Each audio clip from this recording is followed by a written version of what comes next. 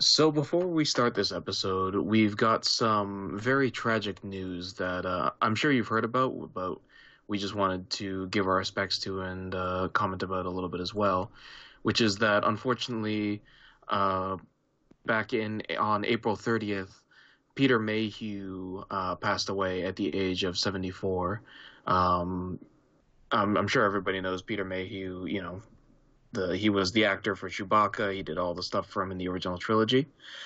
Um, from what we've heard, he passed away from heart condition. But on the bright side, he was with his family, and it sounds like he was pretty comfortable when he passed away.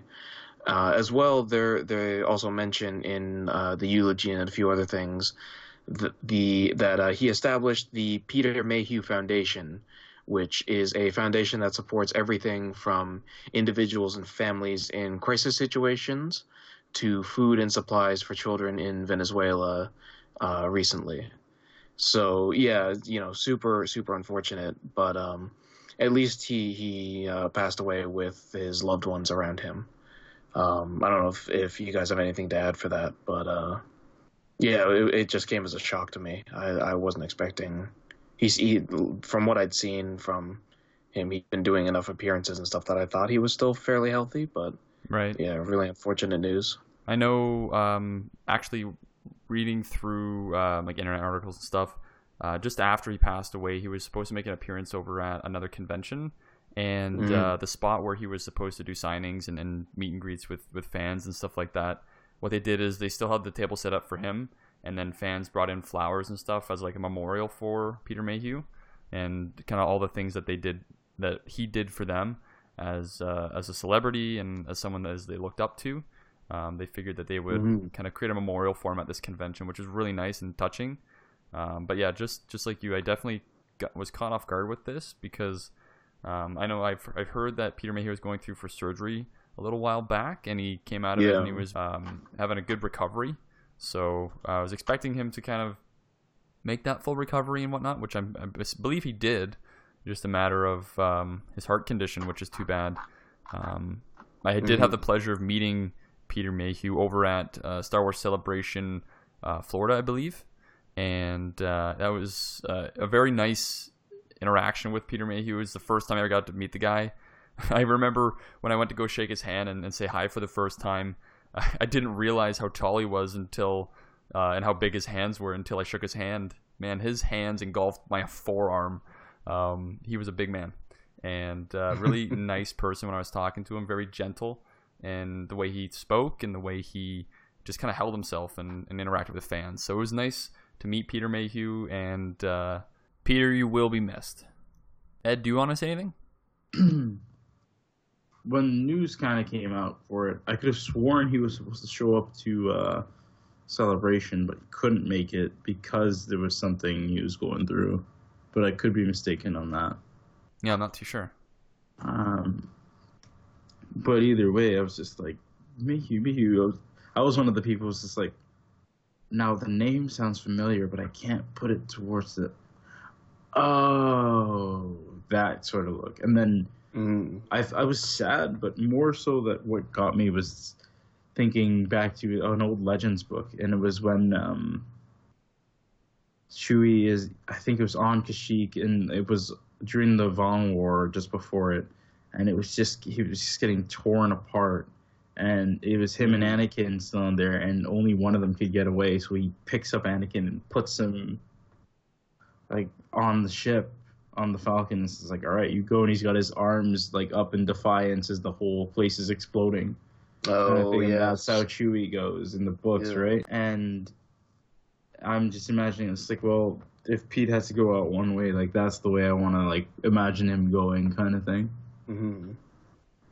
I gotta say, Peter Mayhew did a fantastic job as Chewbacca, and he got to mentor the new guy, Junis Suotomo, who plays Chewbacca in the new sequel trilogy and Rogue One and all that. Oh, nice. Rogue One? He wasn't in Rogue One. Um, Just a sequel trilogy. so Solo. Solo. That's what Solo. I'm thinking. I think He's that's what you're just doing a thinking good job, though. Oh, he's doing I a like that. fantastic job. of. You Hmm. can't even tell that it's a different actor. He's doing such a good job, and he definitely thanked Peter Mayhew for everything he's done. and mentorship he had. So it's nice to see that the community is kind of doing something and remembering Peter Mayhew. And the last thing I wanted to say was the opening of Galaxy's Edge was just recently. And during that opening ceremony, there was George Lucas, Mark Hamill, Billy D. Williams, and Harrison Ford. And when the park was opening, Harrison Ford christened the Falcon and said, "This one's for you, Peter." And then fireworks kind of exploded everywhere, and it was a nice kind of a little send-off for Peter, I guess. Yeah, it's quite a touching moment, and it's a nice way to honor his legacy. We'll have a quick moment of silence to honor Peter Mayhew, and then we'll return to our regularly scheduled programming.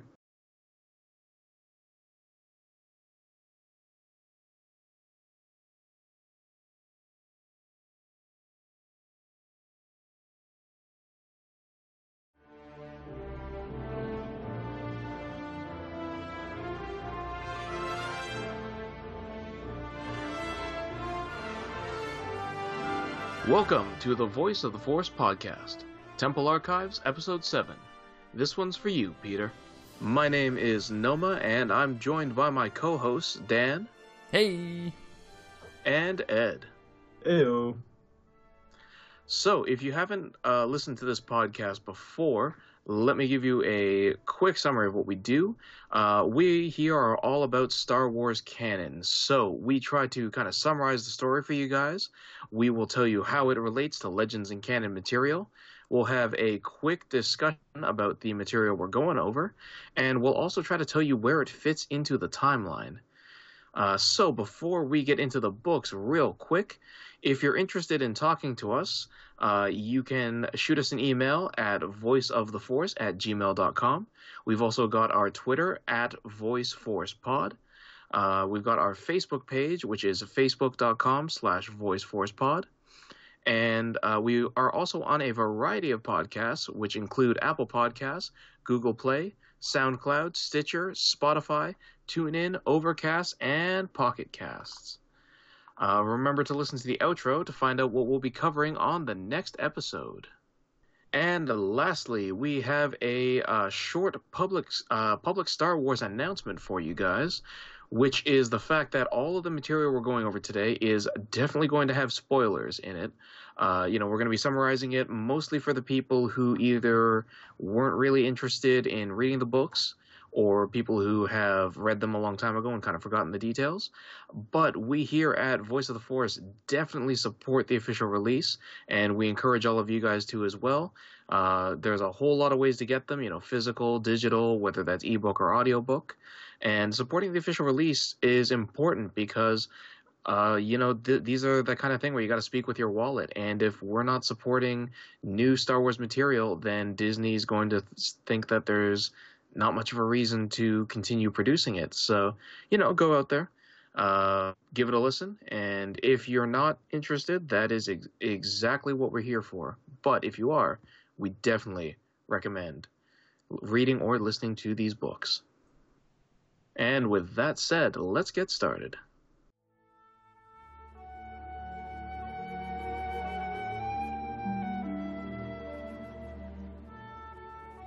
Moving Target.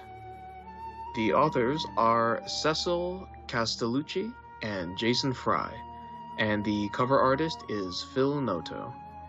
The cover art for the story is Princess Leia holding a blaster in front of Nien Nunb, and behind her there are some interesting graphics with a ship, which I believe is featured heavily in the book, as well as a Rebel Alliance symbol and a moon behind it. It's got a really nice composition, and it's got a very interesting, striking visual design where it's all in gray tone except for the red, which is picked out in the Rebel Alliance symbol and Nien Nunb's uniform. I really did enjoy that. The three novels that we're covering for this one, they really do have a very similar look to them, but Phil Noto did do the art for all of them.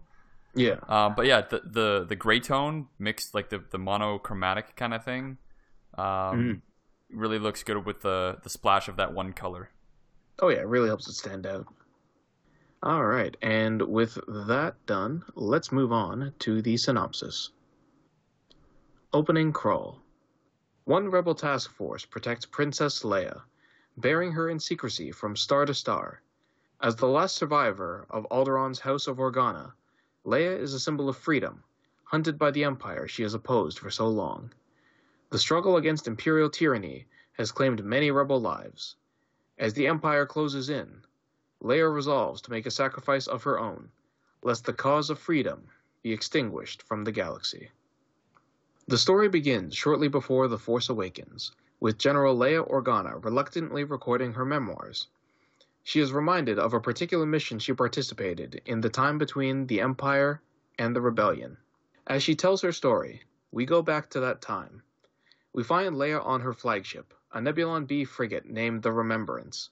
It is under attack by Imperial forces. The ship escapes the battle at the cost of one of their escorts. Their main goal of this small flotilla is to protect Leia, as she is a high-priority target for the Empire. The best way to keep her safe is to keep moving. The fact that people die just to keep her safe bothers Leia very much. In the wake of the battle, C-3PO informs Leia that Mon Mothma has ordered a gathering of the rebel leadership on the planet Zastiga. They recruit Nien Nunb and his ship, the Melcrawler, to ferry her to the meeting. Arriving on the planet, she attends the meeting only to find out that the Empire is building another Death Star above Endor. In an effort to come up with a plan, the meeting goes late into the night, the results of which is the basic attack plan for the Battle of Endor. They decide the rebel fleet will mass near Sullust to take advantage of a secret Imperial hyperspace lane, which will get them to the Outer Rim much faster than otherwise possible. Leia suggests an additional aspect to the mission. In an effort to distract the Empire from the massing rebel fleet, Leia will take a small team to various planets and lay message beacons summoning rebel ships to rendezvous at Yellow Moon in the Corva system, far from Endor. Mon Mothma is uneasy, but says she'll think on it. Later that night, Mon Mothma visits Leia. After a deep discussion about Leia's motivations and state of mind, the mission, codenamed Operation Yellow Moon, is approved. The next day, the rebels quietly leave the planet. Leia meets her crew at the Melcrawler. In addition to Nien as the pilot, she has recruited Kidi Aleri as Comtech, Antrot the Tinkerer as their engineer, and Commando Major Lakmara as personal protection for Leia. She explains their mission, leaving out the detail that the codes used to encrypt the beacon messages have already been broken by the Empire. Their first stop is the planet Bastille. They meet their contact, a man named Yoff, in his underground home. He informs them that the best place to set their beacon is through a complex network of tunnels connecting to his chimney.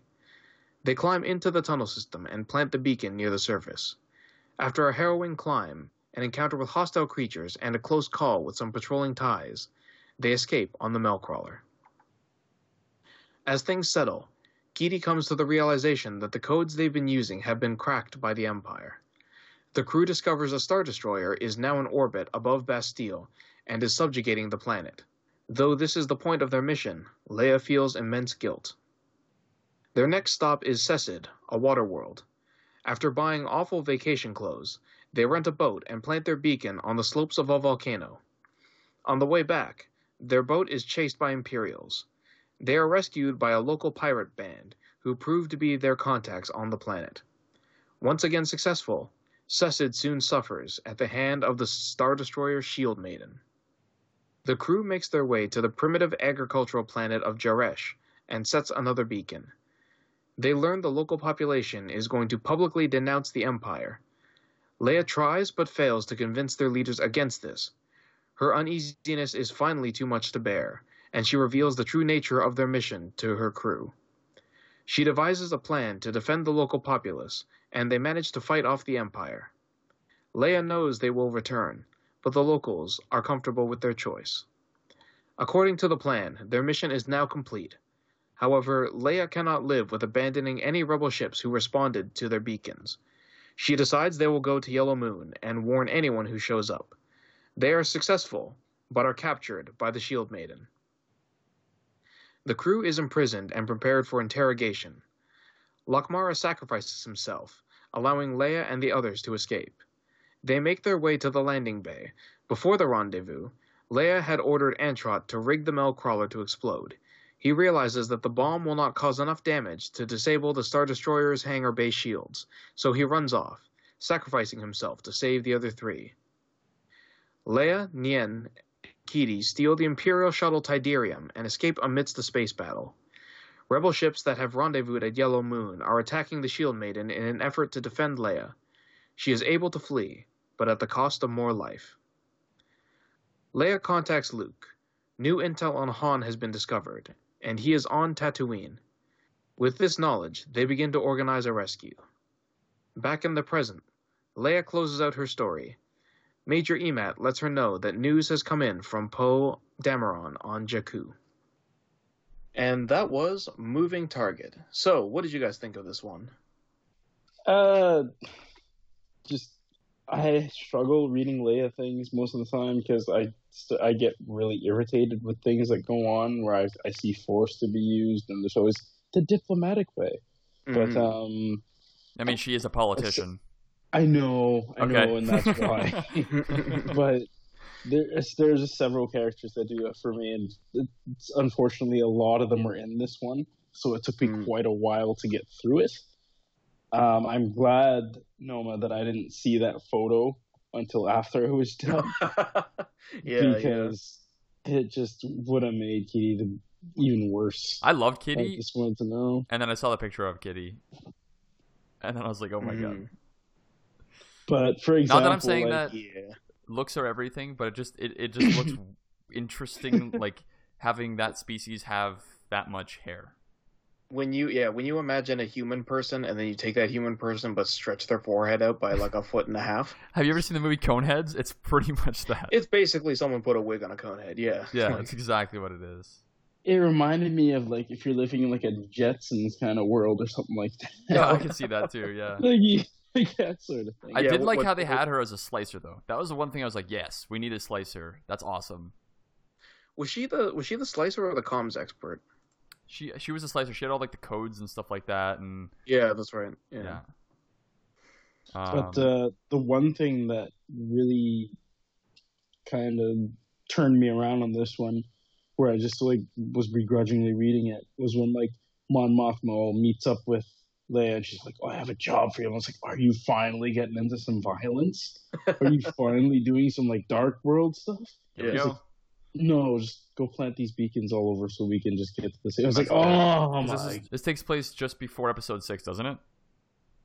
Pretty much. Because how does it end, Noma?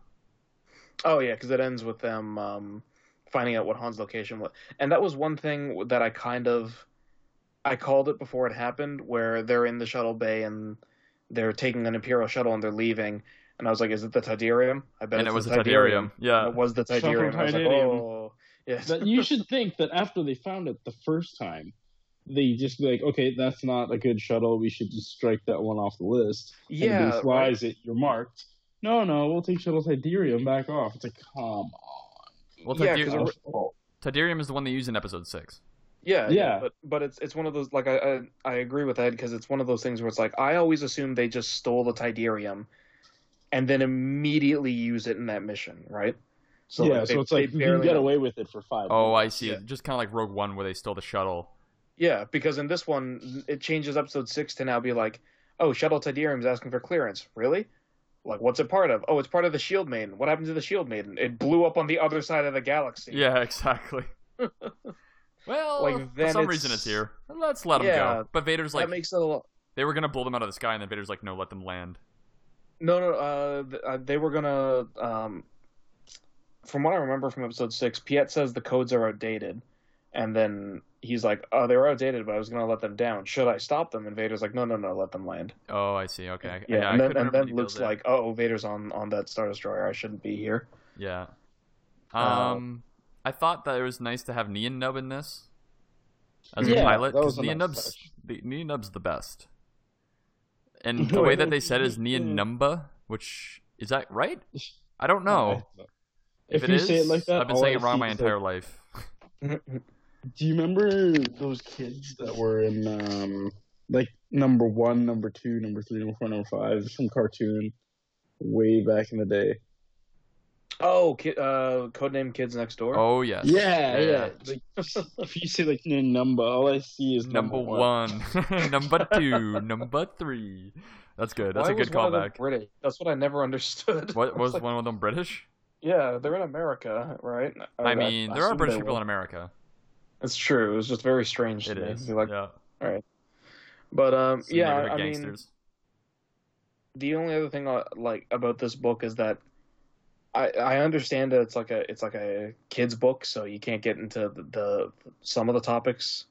But I thought there was a really interesting gray zone that they kind of go over, where it's like, hey, we need you to go on a mission that's basically just fool a bunch of our allies into killing themselves, so that we can get this attack underway. And I was like, wow, that's super dark. Yeah, that was a That Rebel doesn't Alliance. sound like something.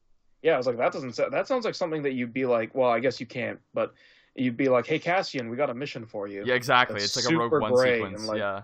Yeah, and you mean you can't use Cassian because he did. came down with a bad case of dead. Yeah, but it seemed like a mission that they would not give to Leia. They'd give it to a more Cassian kind of guy. Yeah. Um, I think Leia went on this herself, didn't she? yeah, like she wanted to, and so I guess that makes a bit more of a difference. But I'm like, wow, this is a really dark mission for someone like you to go on. Yeah.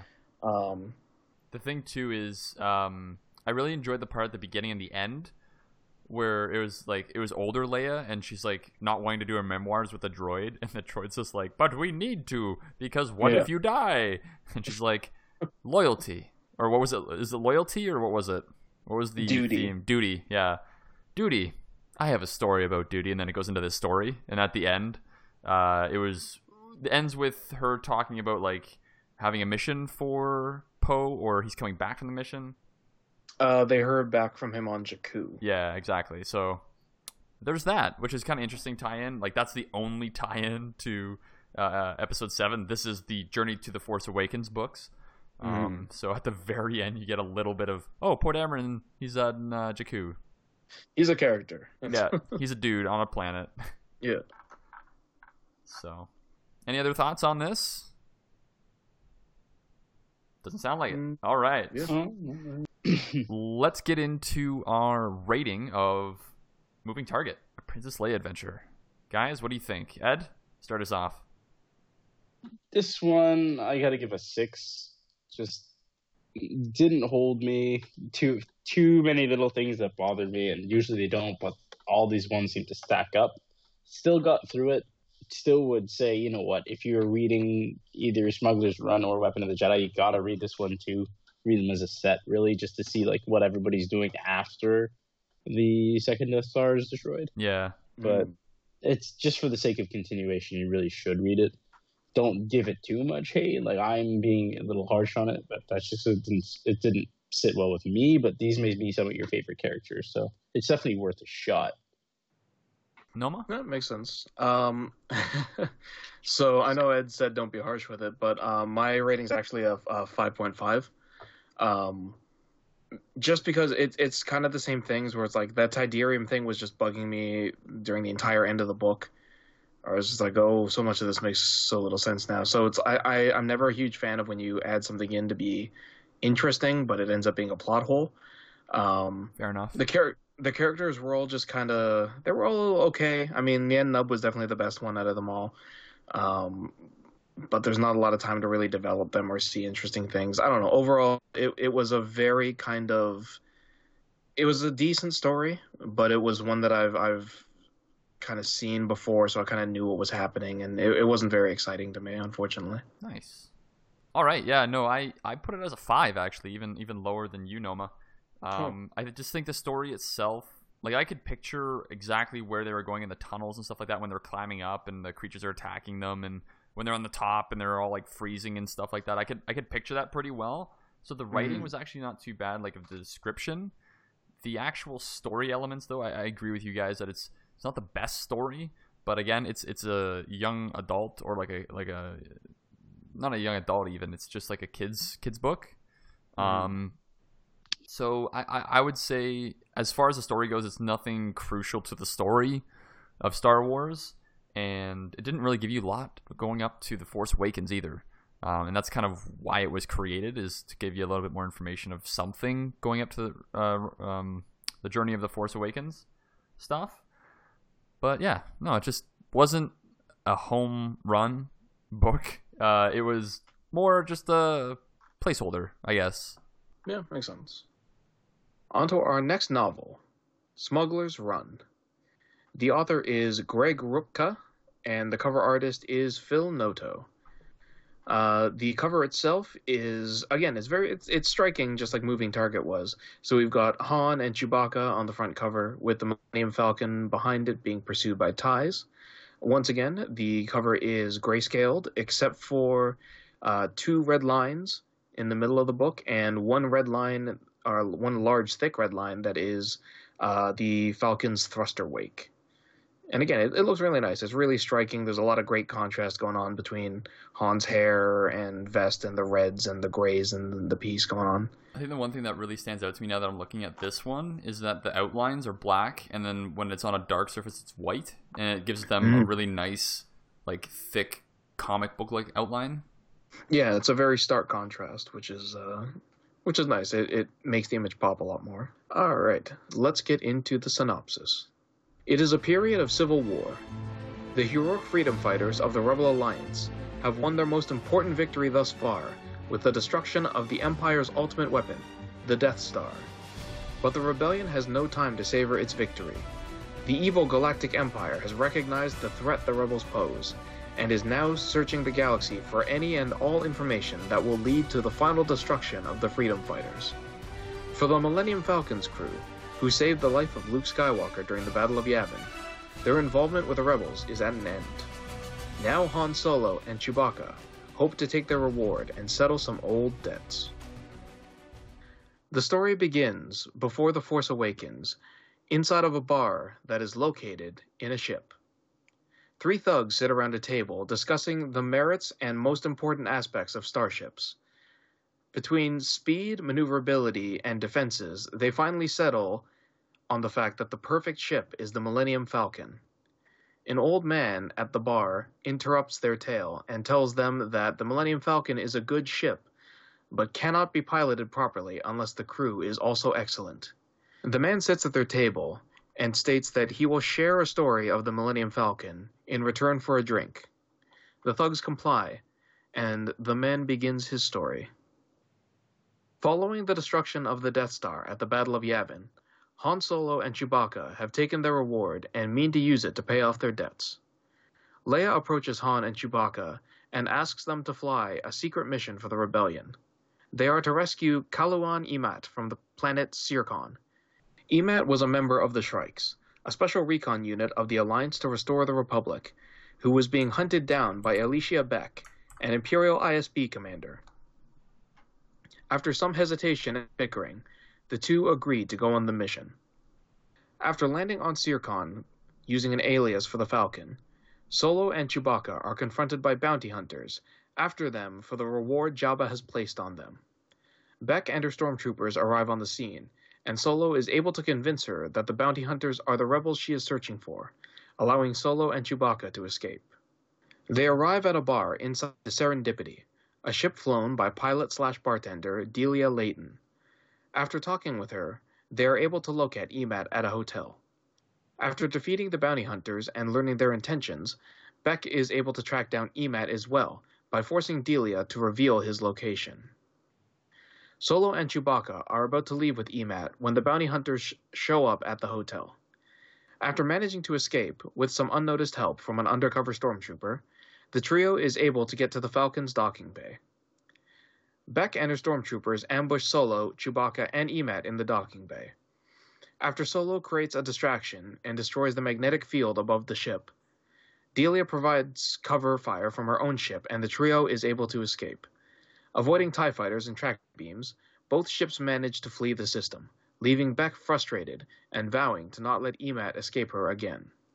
Returning to the present, the 3 thugs point out many oddities with the old man's story, such as the fact that there conveniently was a ship with a bar inside of it named the Serendipity, which is the same name of the ship whose bar they are inside of right now.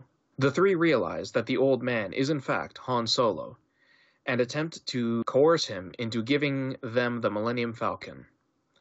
Solo reveals that he has been stalling for time, and that during his story, Chewbacca has been sneaking up behind the three thugs. Chewbacca beats the thugs into a bloody pulp, and as the two leave, it is revealed that Delia is indeed the bartender of this bar, and that the Serendipity is still in operation. As Han and Chewie leave, the bouncer remarks that he never learned what happened to the ISB agent, Alicia Beck. Han smirks and says that that is a funny story, and that he'll tell it next time he comes to the Serendipity. So that was Smuggler's Run. And what did you guys think about it? I really enjoyed Smuggler's Run. There was a lot of fun stuff in it. Bounty hunters, Han Solo, Chewbacca, the Millennium Falcon, a bar owner that has a ship that's a bar, but also an Imperial with an ocular implant that's like super crazy, like OP, being able to read like body heat signatures to tell if people are lying, stuff like that. Yeah, he just hacks all the rules at that point. It was it was great. I loved it. But there's actually a picture of the female character, the Imperial. I'm just sharing it to the guys right now, and she looks badass. She's got like the white Imperial uniform. I'm not sure if it's just a color scheme or whatever, but it looks like her uniform is white, and the ocular implant just looks so intimidating. So she has to keep jabbing herself until it stops bleeding. Oh, or boy. greasing. Yeah. That just sounded disgusting. Yeah. I found it hilarious how they included a bounty hunter who's Kubaz. I don't know if you guys remember that race. With their squeaky voices. Yeah. And that was in episode 4 at the beginning, if you guys don't remember. For the listeners, anyway. The little, like, guy who informs the Imperials that where the Millennium Falcon is and where the droids are going to be for the Imperials to go like shoot at them and try and take the Falcon and the droids. The guy that does that is a Kubaz. He's got like goggles on and like a really long snout, almost like an elephant's trunk, but mini. Yeah. And he just sounds like what we just sounded like there. And I found that it really kept me interested because you're just like, what is Han and Chewie going to do in this situation? Like, how are they going to deceive this person? And they deceive her in the fight when they're like, rebels are over there, and it's the bounty hunters chasing them. It was so good. They just started shooting. Help me. And then she's like, good job, citizen. Let me protect you, but I need you to stay here. And then he just like takes off. No.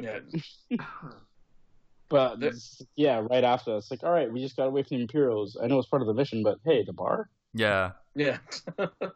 And the bar itself having the Serendipity, which then turned into, what was the name of it? Serendipity was the original name, and then I can't remember what it was first, but it was something it was originally Serendipity. Yeah. Delia changes the name to something, and then it becomes the Serendipity afterwards. Yes, exactly. And the fun part that I liked was that at the end of the book, beginning of the book, you have 3 people, like 3 random denizens of this, cantina are just talking about, oh, we need a ship for, this, whatever we're doing. Yeah. What do we need? And like the 3 things that like it's good at, like speed, maneuverability, and firepower, I guess. And old man comes up, he's like, I know one that would fit that criteria right there. And it's obviously Han Solo, but they talk to him as an old man. And at the end, it kind of revisits that. And it turns out they're in the Serendipity, and there's the bartender and the person who's a bodyguard that's all there. Mm-hmm. So it was pretty cool. I liked the callback into the story and everything. It was a well-crafted story, I thought, and it had a lot of elements that was like, oh, what's going to happen next? I really liked this. Yeah, and I'll give Mark Thompson some props too, because he does a good Han Solo voice. Like yes, he does. Mark Thompson, he's got the pipes. Yeah, like it leans a little bit into like cowboy, a little bit cowboy-y. Yeah. Like it kind of sounds like a John Wayne kind of thing, but I really like that one. And with this book as well, there was one scene. There were 2 kind of little cliches, and one of them I didn't like, and one of them I really liked. The one I didn't like is when Beckett's kind of interrogating Delia and her bodyguard for information, and man, Delia crumbles so fast it's not even funny. Oh, yeah. She doesn't even last like 30 seconds under interrogation. There's bounty hunters there too, and the droid that's got like a bunch of weapons trained on her, being like, that's right. for your friend Yeah. is gonna die, and I will kill him. So yeah, that's decide. right. I forgot. It's the bounty hunters, not Beck, who's Yeah. interrogating them. And the But bounty yeah, hunters, like, they're going to kill whoever they need to I was get what gonna they mention need. that because Yeah. that was a part where I was like, man, if anybody else was in those shoes, like as much as they were it'd be hard. It would not be something like, oh yeah, if I was there, I would have said nothing. Like, nah, somebody would probably be dead if you said Yeah. nothing. Exactly. Yeah, and that was the thing where it's like I really didn't like how fast that she crumpled, but I can understand why. I think the real question here Yeah. is if we were in her shoes and the other person with a gun to their head was one of us, would we crumple? Oh yeah, probably. Just making sure. Just making sure. No, that's what I'm saying. Like I Sir, I'm sorry. yeah, Don't kill like- him. that's what I'm saying. Like I didn't like it, but I completely understand it. The scene I did like is when it turned out that the clone trooper, or that the trooper sergeant is a clone. Yes. That was And cool. I was like, oh, that's cool. And then I liked how immediately, because of that, Beck thinks more highly of him. And then it turns out that he's the most competent person there because he like does the full undercover mission perfectly. Yeah, he just like down to, ditches the changing his stormtrooper armor. clothes. Yeah, exactly. Yeah. It was really good. But yeah, sorry, Eddie, you were saying something as well? Yeah, no, you hit most of my points, and especially with the clone, like you already know how attached to them I am. Yep. Oh yeah. But even with that, like the fact that he was just like he was still questioning stuff between it anyway, and she made the remark that's like, should he be like super old right now? Mhm. And that's just like having like an old Punisher on your team, kind of be like, yeah, I know what I gotta do. I Just think let me care of stuff. You can send me out on my own. I think the one thing that we've kind of revisited here more than once now in the Star Wars canon rereads that we've been doing is that Han Solo and the debt that he has to Jabba, he's trying to get back there, but he keeps on getting pulled away by people that he knows. Mhm. They're like, we need your help for this, or I need you to come over here. I need you to do this. Some of it's Leia, some of it's other people, right? And this is a prime example of like bounty hunters are after him, and he needs to pay Jabba, but he just can't get there to do it. Mhm. You know? Which hurts because it's like after the whole like, oh, here's your medal and everything else. It's like, and my money. Exactly. It's like I came here for one specific purpose. That's why I like in episode 5. Like I understood him completely. It's like, hey, we did the thing.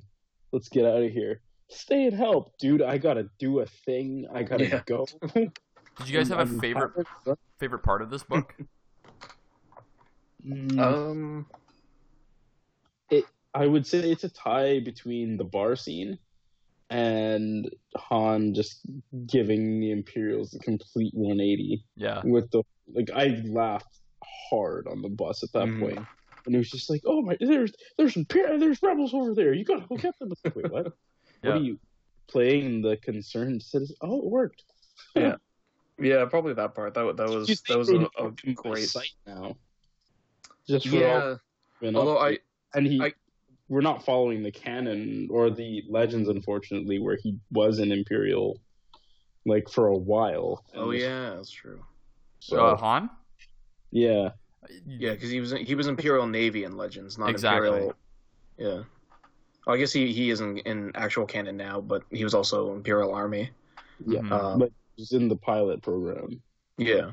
And Or infantry. trying. Huh? And infantry for a bit. Yeah, Mud Trooper. Yeah.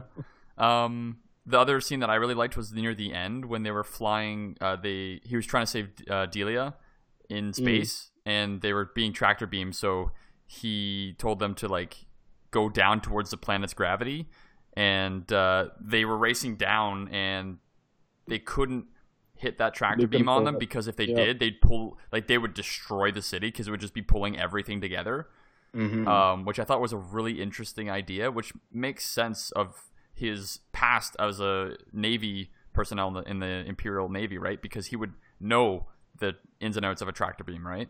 Or pieces of it anyway, right? So protocol and stuff, he knows that they can't do that over a city. So get down there and do that. Whether that be from his time in the Navy or just from smuggling so much, but Mhm. And yeah, that was something that made me like Beck more because I was expecting when that happened, I was like, all right, we're gonna do the typical brutal Imperial, like, all right, it doesn't Just matter go for about the it, city, yeah. catch him. But yeah, I like the fact that she's like, well, they're gonna rebel if I do this. she's smart about it. Yeah, let's actually be smart. You win this time. And it was just like, oh, okay. I think we all can agree that if she makes a comeback somehow in some other book or comic, I think we'd be really happy. Oh yeah, I think so. No, do you think she's gonna get the Phasma treatment? No, I hope not. No one deserves Phasma's treatment. Yeah, seriously. Not even Phasma. Are you guys ready to go over our ratings for Smuggler's Run, a Han Solo and Chewbacca adventure? Oh yeah. Yeah. All right, Noma, you start us off. Yeah, I'm giving this one a 6.5. Where it was. Yeah. Oh man. I wasn't expecting that much hatred. Jeez. What's going on your side there? I mean, no. All right, Noma, you go first, and then we'll talk about it. Okay, and then you can critique me. It was a fun story. It was really nice. Honestly, my only problems, the only reason it gets a 6.5 is the fact that it was so short. Okay. And I know it has to be. I know it's a kid's book basically. You need to get right to the point. But I was just like, oh, there's so much stuff in here that I just want him to go. Yeah, and especially some of the things with the clone trooper where it's like there's one part that he just kind of glances over and I was like, oh, I wanted to hear about that, where he's two of the bounty hunters just had Han's like, oh, I managed to take two of the bounty hunters down. I'm awesome aim with this while I'm steering a speeder at full speed. It turns out no, the clone trooper actually took them out. He was black opsing them behind the scenes. I was like, oh, that's really cool. And he's like, yeah, no, I took them out. And I was like, no, go. I want to. How did you do this? Stuff like that. Stuff with I think Beck could have had a lot more time to grow as a character, just be a really cool kind of, key figure that could have actually shown up later on. Things like that, right? I didn't know by the end of the book why I needed to care about Emat. He had all that info, sure, but he was... Oh my god. He was just a person. Yeah, I think he had the very same voice as Temmin Wexley. He had that little boy voice, and that's his go-to little boy voice, Mark Thompson, I guess. And I was like, oh, I'm picturing totally Temmin Wexley right now. Yeah, and it was just he needed some reason to care about him, because it was also oh, he showed up in the Princess Leia story. I wonder what his backstory is. Oh, I get to learn about it. Oh, it's nothing. Yeah. Just stuff like that. So yeah, not because I actually didn't like it, more because I wanted to know more. All right, Ed. Yeah, well... What's with the reaction? I feel like I'm being too gracious now after that. Hey, because I do agree with that. I wish it was longer. I gave it a 7.5. Again, this might be more so because of bias more than anything, but being one of my favorites, I had to read this one first. And I got everything that I wanted out of it, except that, yes, you're right. I realized I wanted way more. But for what I did get, just like I'm saying, favorite scenes for me for what was there, those are already fleshed out kind of to the point where it was all right, we have a bit of humor and we have that, all right, let's get back to work. And then the whole, oh, we are a menacing force. We're not just your weekend or your Saturday morning villain. You're just no, we will scare you. And we're actually competent and we will do things that are dark. Be ready for us. You're not, kind of thing. And to see Han constantly slip away from them, do something like this, but sometimes just by the skin of his teeth, is always that kind of action hero spy kind of thing I want to see. Mm-hmm. So while it didn't have the word I'm looking for, well, the big absolute huge moment was the one Dan mentioned for his favorite scene, where they were with the tractor beams and heading towards the planet's surface. It didn't have the same kind of, oh my gosh, they could actually mess this up kind of feel to it, because everything was failing, they were hitting buttons, but Han and Chewie know their ship. Mm-hmm. So it's just we know exactly what we need to fix to get this thing back in the air. So it's I never had a doubt that they'd find the thing. Yeah. But there was that one small moment where you're just oh, what if the Falcon just chooses to give this one? Yeah, exactly. Just kind of land and be hey, that doesn't go there. Yeah, I love that part. And especially because now I guess you could call her L3 almost. Yeah, be what are you doing to my insides? Yeah, the Falcon's multiple personalities. Yeah. Yeah, it's a really harrowing scene, and it's oh, this is really cool. But in your head, you're oh no, will the main character escape? Yeah. Tune in next time on Dragon Ball Z. Yeah, basically, man. It was hard to detach and be yeah, he's an actual danger. Yeah, no, you're not. You're fine. Well, it's like that. It's like that famous, like Dan was just saying. It's like that famous Dragon Ball Z thing, where I'll always remember it where it goes, will Goku defeat Frieza? Will he be able to escape Namek in time? Find out next episode on Frieza defeated. Yeah, exactly. Dragon Ball Z, episode 64. Yeah, Frieza right? Like, gets cut in half and dies a horrible death. Thanks, Toei. Thank you. yeah, just like maybe don't name your episode that if you're planning to lead up with Frieza defeated. Is the name Exactly. of the Or it's like the episode. next episode preview. It's like you see Frieza explode. Yeah. Well, I wonder what happened. Yeah. Oh boy, what a mystery. All right. Any last thoughts for our ratings, or are we good? Did you give? You gave. Yeah. Your, Yeah, I gave mine Okay. 7, 6.5, and 7.5. Yeah, I think we're all good. I'm actually really happy that a lot of these books were really close to each other. The only one that's the exception is Lost Stars, where Noma's a 4. No, yeah. I told you that ending was just ugh. Yeah, I know. Yeah, I know. I have to go down with the ship. Leave. No, it's funny. Oh yeah, exactly. Like that, and like I believe the should. Empire will do well. Yeah, They're I doing should. good. Yeah, exactly. I should defect during the Battle of Endor, but I just won't. Because we need to have this take part with the Force Awakens. And I was like, oh, Fuck my God. life. Yeah. Yeah. So our next novel is The Weapon of a Jedi. The author is Jason Fry, and the cover artist is Phil Noto. The cover itself it's like the other ones. It's got a mostly gray tone cover with some nice red highlights. Specifically, there is a red sun behind the assembled characters, which are Luke 3PO, R2-D2, and old temple ruins and a jungle.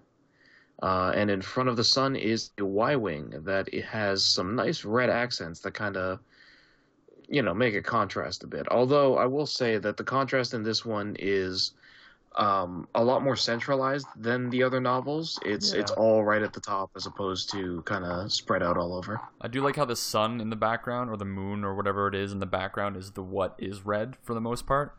Mm-hmm. But yeah, you're right. It is near the top mostly, apart from R2-D2's little light. Oh yeah, I didn't even notice that. Right. And what looks like 3PO's wires for some reason. Oh yeah, his little Yeah, I like see what you his mean. waist wires. Yeah. Yeah. Nothing will make a Y Y-wing look good, though. That still looks like work. I like the actual gray Y-wing with the red accent. It looks better than the yellow. But anyway. Yeah, I mean I don't know. If the only Y-wings that I like are the Clone Wars ones. Anyways, that aside, let's begin.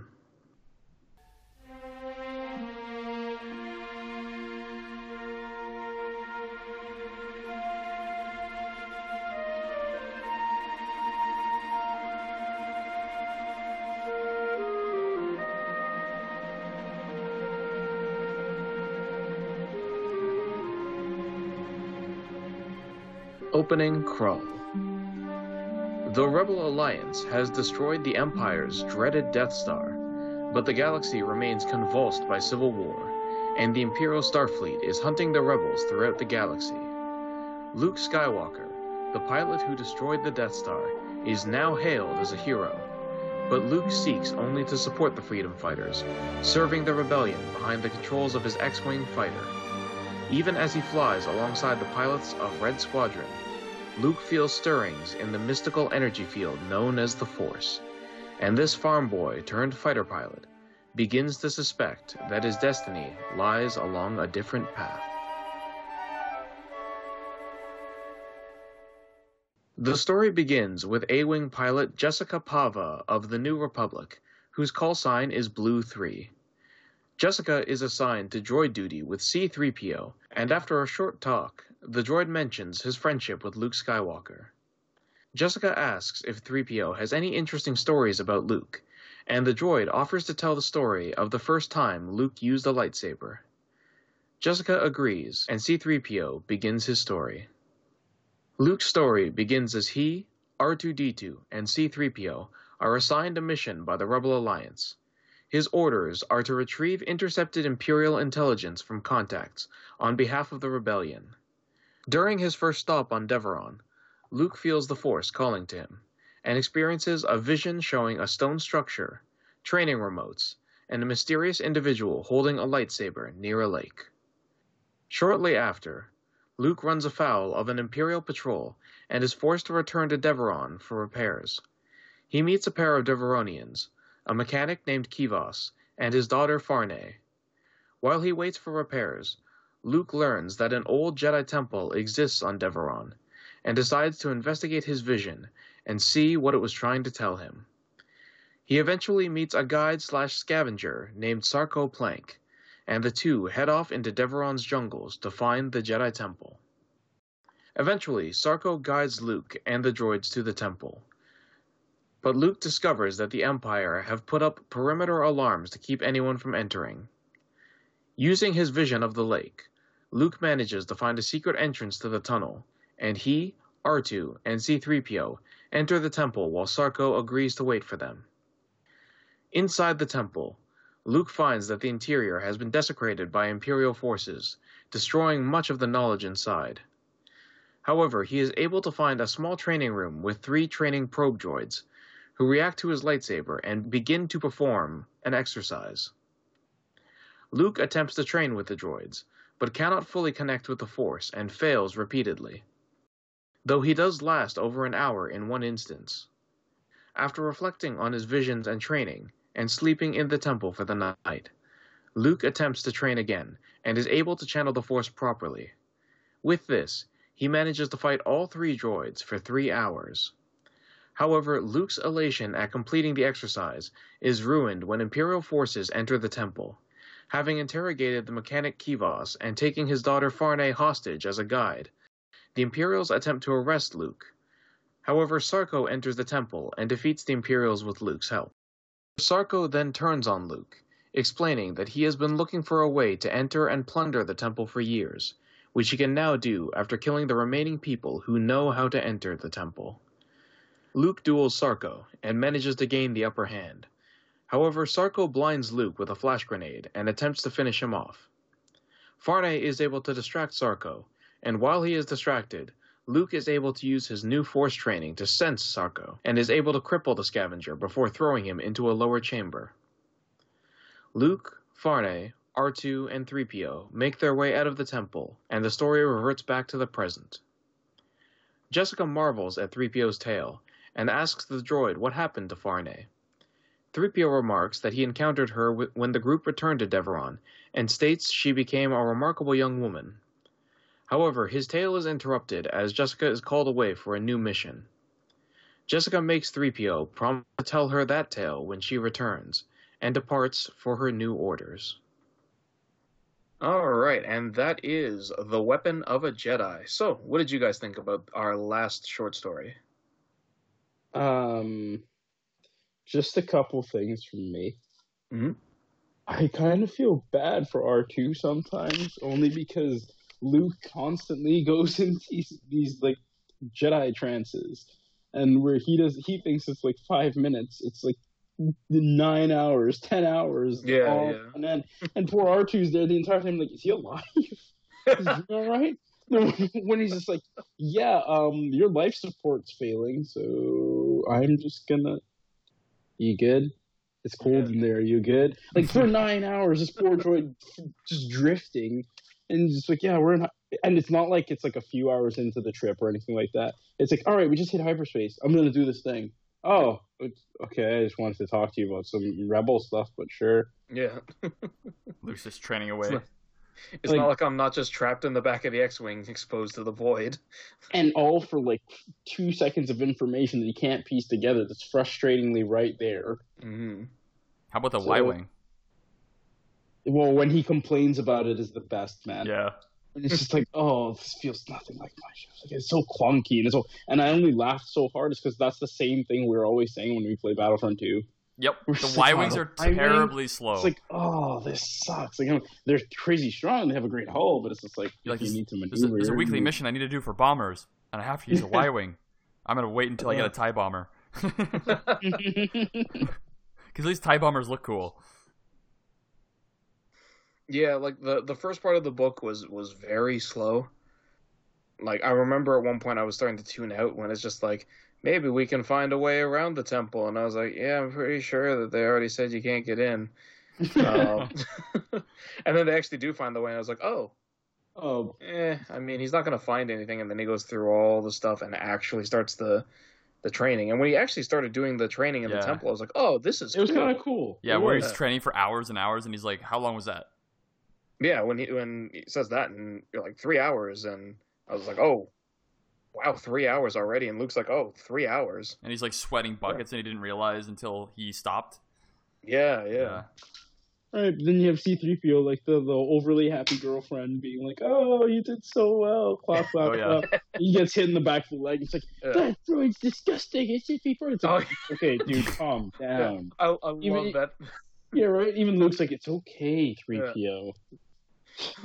Those horrible little droids shouldn't do that. And I'm like, I never thought about it like was like overcaring girlfriend, but yeah, as soon as you exactly said that, what it's just like. It's like perfect. Oh yeah, I think not overly caring, but what would you call that? Like overly what did you say? Concerned. Overly concerned. There we go. Yeah. Overly concerned. I think the one thing that we all can agree on, I hope, is the scavenger and how kind of interesting he is. Right. Oh yeah. Like I don't know about you guys, but when I was hearing about it, all I could picture was Zeb. Yeah, actually, there's an image of him. I'm gonna pull it up here so you guys can take a look at it. The image was not what I was expecting.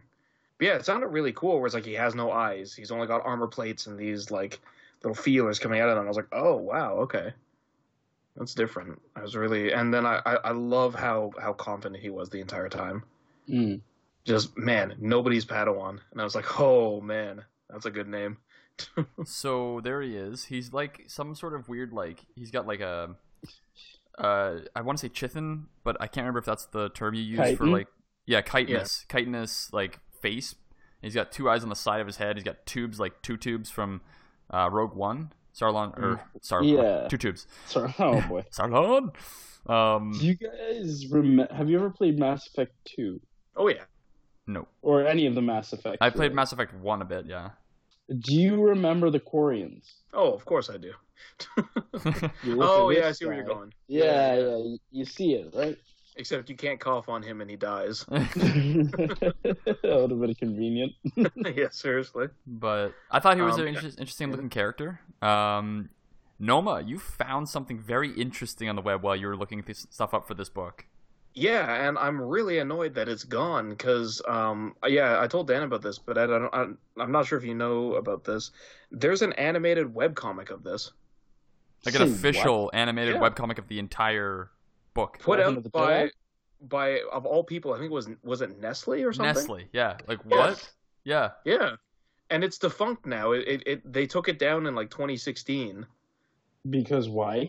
I'm not too sure, but yeah, like I was trying to, because I saw it, because when I saw Sarko, or his name's Sarko Plunk, I think, the bounty hunter. When I saw him, I was looking up stuff because I was just like, oh, I need some notes for the synopses, and then I found him and I was like, oh, cool, they have a picture, and then I went down and I went, why are there pictures that look like they're from a comic? Yeah. And then and then when you look up where it came from, there's a Weapon of the Jedi series of motion comics. I actually just found the motion comic. Oh yeah? Yeah, I found it, so we should definitely watch this. It's 100%. clips though. It's not. I don't know if it's the full thing. It's just some clips of it. But okay. Yeah, definitely we need to try and see if we can kind of see the similarities from the book and whatnot, and maybe some artistic choices they make. But they use a lot of the same artwork from what the artist used on the cover and the back. So, yeah, it's a very interesting idea to make a motion comic for a book. And to partner with Nestle, out of all people. Yeah. Like, how does that make sense? Now I'm just really hungry. Right? I want a Crunch Bar now. I want Nesquik cereal, dude. Oh. I'm with the Crunch Bar. Crunch Bars are so good. I love those things. It also helps show what Farne and Kivas look like. Yes, exactly. I had a hard time figuring out who Farne, like what she looked like. Yeah, I keep forgetting female Deveronians are a thing, and they just don't have horns. Yeah, right. It's so weird. They just have like dots on their head. Kind of like, yeah. But all I see is like Sith pureblood when I think of them. Yeah, except without the little tendrils coming from their face. Yeah. Fair enough. Is there anything specific about the book that we thought, kudos, like really well done? the whole end part, I was actually I loved the entire end part so much that until we started doing the synopsis and the discussion, I forgot the first half of the book exists. Right? Oh my Yeah, God. exactly. Oh wow. And if the whole thing had been just that, like if they'd gotten to the temple faster and done more training, I think this book would have been my favorite out of the three. But I think it was nice that also allowed Luke to train like legitimately with like Jedi training droids, because those are from an old temple, right? yeah. So And the thing I found kind of funny is that in the span of what, like 2 days, with just self-reflection, he manages to learn more than he did in all of Heir to the Jedi. Because in Heir to the Jedi, it's like, I figured out how to wiggle a noodle. but that takes place before this book. Oh, yeah? It Okay, does. that Yeah, makes this sense. Yeah, this because is that all takes after. place right after episode 4. Yeah. This one takes place a little bit later because he's starting to use like getting in with the flow with the Force, because he had a hard time connecting. But I get you. A shorter book gives him more training. What? Yeah. How does that Yeah, make he's sense? got, he's got I Force get- sense pretty much down by then. Yeah. Or by Yeah. the end of the book. Again, it's because that whole, like, remember, you got to make it for the kids. Like, all these kids shows and everything like that, there's always that, like, insane power boost for the hero to not get bested by the hunter who's been doing this for years. Yeah, Kind that's of true. thing, who can also fight. So it's just like, oh, in order to make him credible, we gotta hit him with a power up a little quickly. That's true. Although I did also like how at the end he actually didn't kill the bounty hunter or the scavenger. Oh, it's Luke. He was never going to Yeah, that's true. I was just like, oh, what a take a badass. leg or Like, something, but like, nah. Yeah. Oh, I cut your weapon in half, so now you can't fight. Luke logic. I really did enjoy the scavenger fight versus Luke. Mm-hmm. That was pretty cool. And he had the electro staff from the Magna Guards, from Grievous's Yeah. guards. That was another good Grievous touch. Stuff. But then when he blinded him for a bit, and he was like stumbling around, that was when you actually had that. Oh man, Luke might still lose, and he's taunting him, calling him like he's basically using the Vader sleep speech, and it's like you're not a Jedi yet. Yeah. Nobody's Padawan. It's like, he's right. Yeah, no, that part was great. Are we ready to get into our ratings for The Weapon of a Jedi? Oh, yeah. I Yeah. think so. All right. Dan, you want to start us off? Sure. Weapon of a Jedi, I have to say, I think this is what did I listen to first? I listened to Leia, then this, then Han Solo. And I gotta say, I think I like them in that order as well. And from my ratings I have here, I gave it a 6. Just because it was a good story, a lot happened, just like in the Han Solo and Chewbacca adventure one. And it made you really care about the characters in there, and you were really wondering, like, what's the scavenger's motive, right? What's, the other, like, I can't remember the other character's name. I'm sorry. Little girl. Yeah, the girl. Farnay. Like what is going to happen with all these characters? Because they're extra characters that we've never heard of before. So are they all going to die? Are they going to help Luke learn more about the Force? Like, what's going to happen, right? And I found that the temple and the training and the fighting, and it was just all very well done. And again, kudos to Jonathan Davis, who did the audiobook narration for this one. You don't get him very often in Star Wars books anymore, mostly Mark Thompson. But every now and again, you do get some other voice actors to be able to narrate stuff. And it was nice to have a little bit of a new, refreshed kind of voice for Luke. Although Mark Thompson does a good job as well. But yeah, a solid 6, because it was an interesting story. And just like Noma said for the Han Solo one, I wish it was longer in the temple. Like, if we had more time in the temple or more time on the planet of Deveron, that'd be cool. Yeah, sounds about right. Ed, what'd you think? Seems like I'm the most generous one here today, because I'm giving this one a 7. Oh. No, for me it's a 7. Just again, like Solo captured a lot of what I wanted to see and what I wanted to hear. Somehow give justification to how we already know Luke is powerful. It's just a matter of like directing that knowledge into something constructive. And the temple training was something really nice to see, because especially with the training orbs that flew around, it's a good throwback to when he was practicing on the ship with Ben, and he's hearing all these things that Ben said initially to help him out to do it. And the funny thing was, before listening to this part and then going to try out Vader Immortal, with that basically is what goes on for a good section of it. You have the floating orbs going around, and then I just thought of this scene as well, and I was just like, "Ha, I am doing a Luke." That's awesome. I'm glad you kind of Nice. make that connection with the VR game. It actually gives you like the insight of like what Luke went through.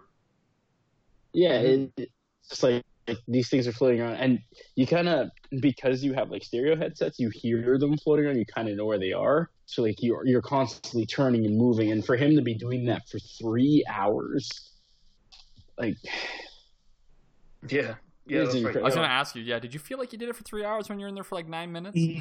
no, you feel like you can continue, but you get tired. Yeah. I've never You- played a you VR do get game yet. tired. That's the one thing. Like I've never really played a game that gives you a lot of physical movement. Like I think the most games I've played with that is a Wii game, like maybe Wii Bowling or something. But I'm excited to try that out and see kind of how you feel after, like a little bit of the arena or something in Vader Immortal or something, Mm-hmm. Yeah, that's a good point. You know better than the rest of us how that feels.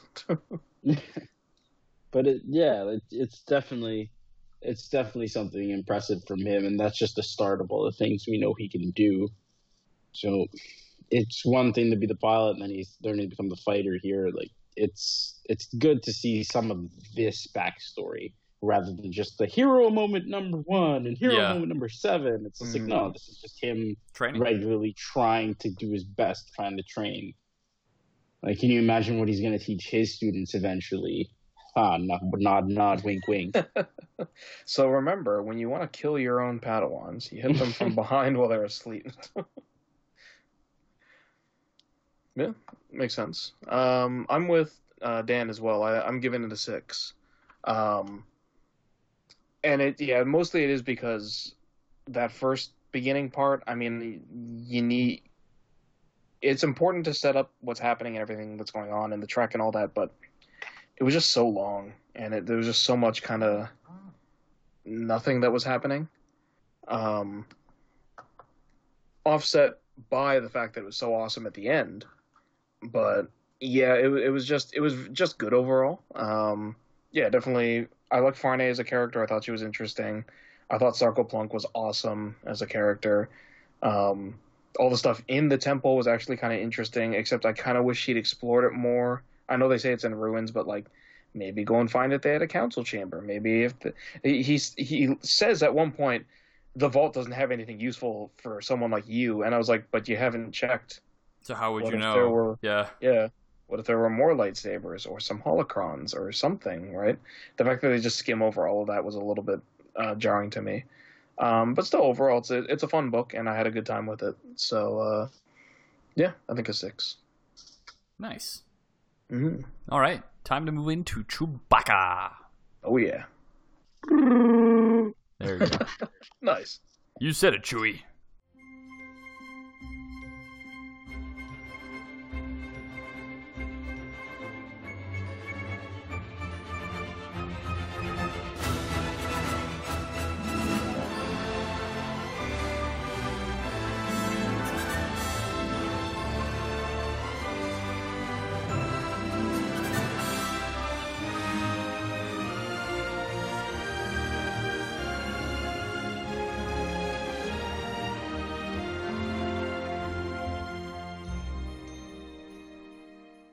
This is Chewbacca Volume 1. Written by Jerry Duggan, penciler Phil Noto, and the cover artist is Phil Noto and Ariel Olivetti. The cover itself has Chewbacca kind of in the mid-ground, in front of him there is a kind of rustic Star Wars city with a new character that we'll be talking about, Zorro, in the foreground. It's kind of got a nice red gradient that goes up into the blue, which is the far background behind Chewbacca. Some really nice contrasting tones and a lot of stark red whites to kind of show that there's going to be a little bit of danger in this comic. Yeah, I really like the cover of this. The art style is really interesting. It actually is apparently the same artist that did the novels that we covered in the previous 3 synopses of this episode, Phil Noto. So the art style does have that same kind of art from Phil, right? It just has his style in there. The one thing I really did like is a city. It looks like that's kind of on the bottom part of the cover is red, and it's kind of glowing up, making Chewbacca look even a little bit more fierce than normal. So I don't know. It was a really cool cover. All right, and with that, let's get into the opening crawl.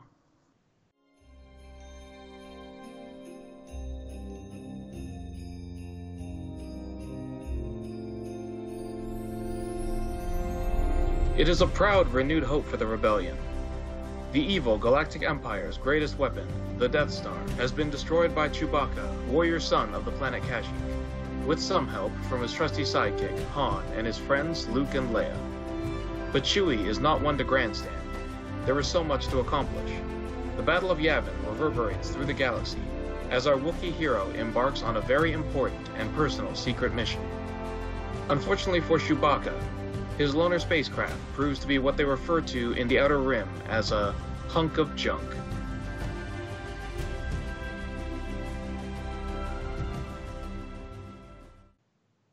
Issue number 1.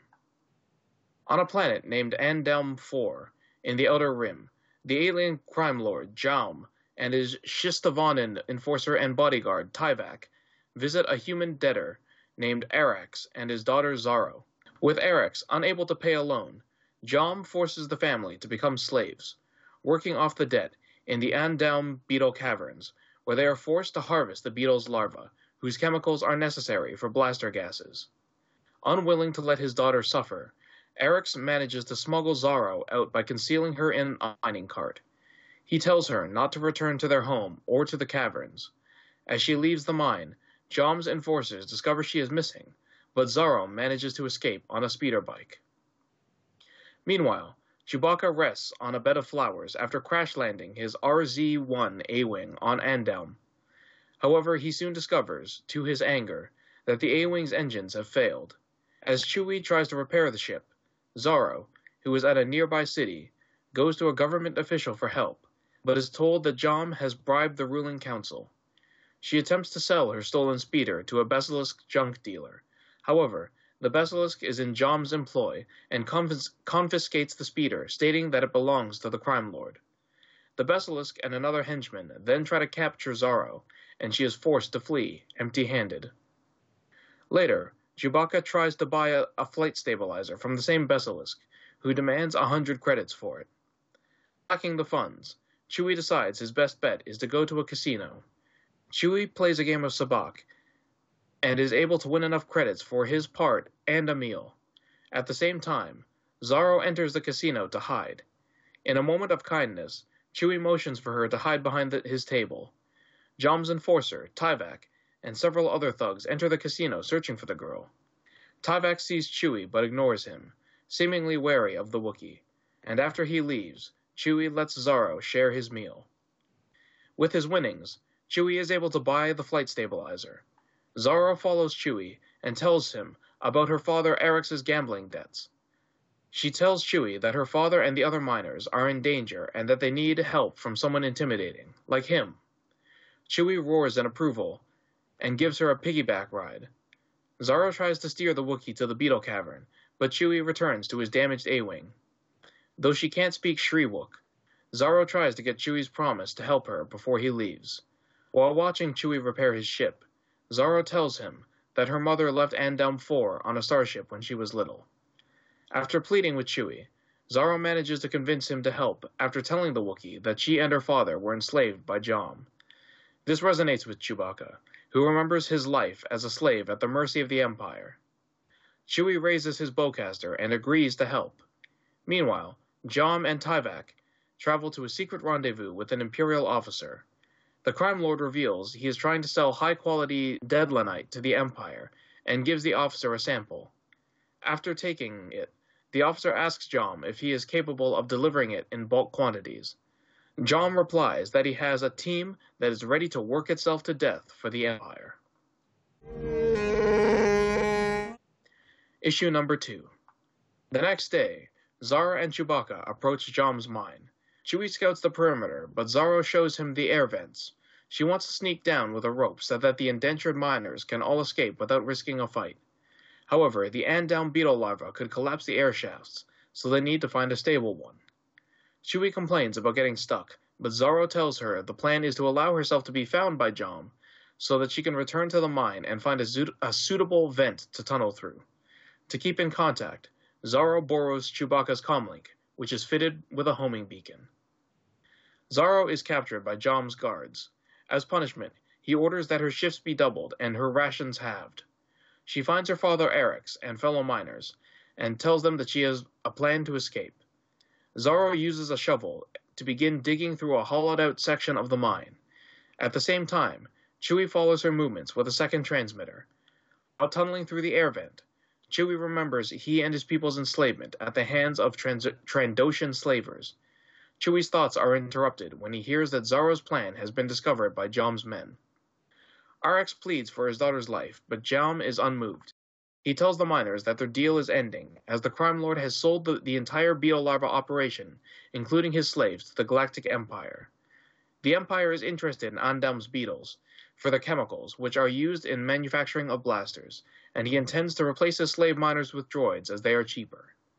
When one of the miners tries to attack Jom with a shovel, Jom shoots him with a blaster pistol. Sensing labor problems in the future, the crime lord orders his guards to execute the miners and leaves. Before the guards can comply, Chewbacca appears just in time and overpowers them. After introducing her Wookiee friend to her father and the others, Arix tells the miners they will have to fight their way out. Using a gonk droid, Chewie is able to fashion an improvised stun rod and uses it to disable a wheeled battle droid. Meanwhile, Jom learns about the miner's hairy demon from one of his guards. However, Jom executes the guard, lamenting he shouldn't have hired men with spice addictions.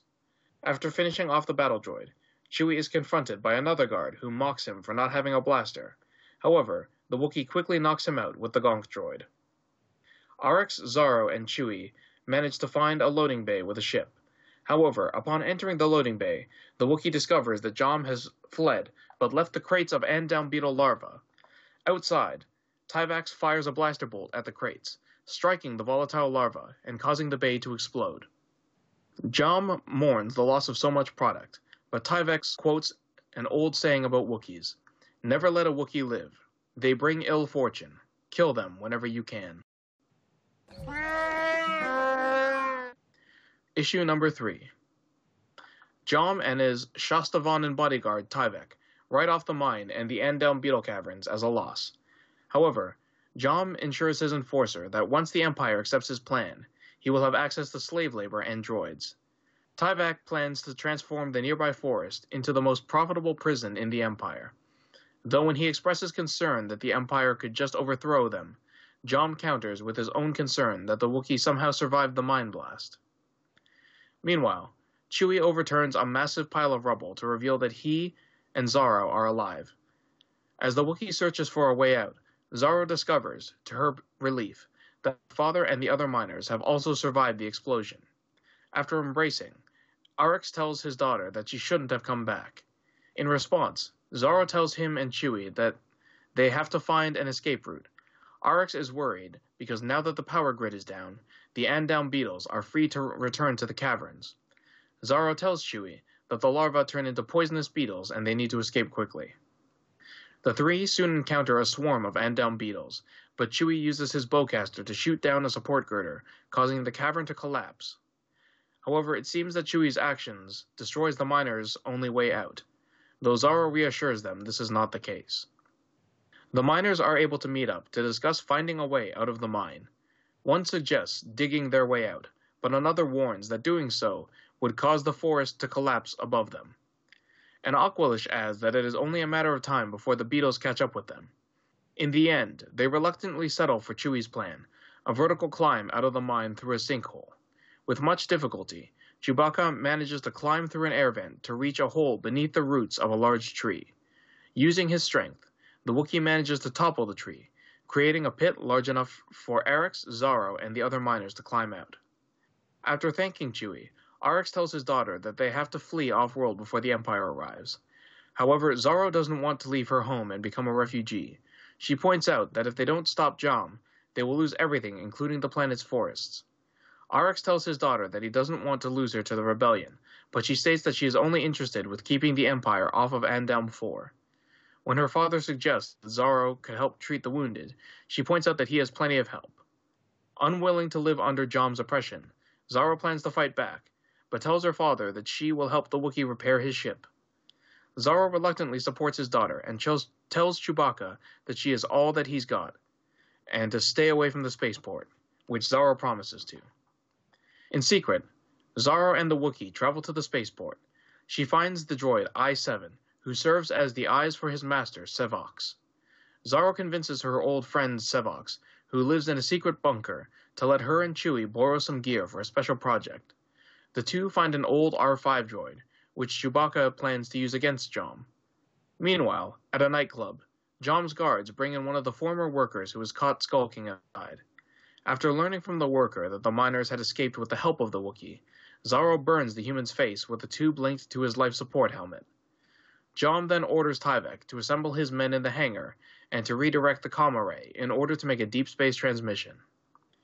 In space, the Imperial Commander Kai receives Jom's call to his Imperial Star Destroyer. Kai informs him that the samples Jom have sent are still undergoing testing. To deal with the escaped miners and the Wookiee, Jom asks Kai to send stormtroopers to quell the rebels. Jom tells the commander to consider it a down payment. Kai accepts this, but asks if his city streets are wide enough to accommodate AT-ST walkers.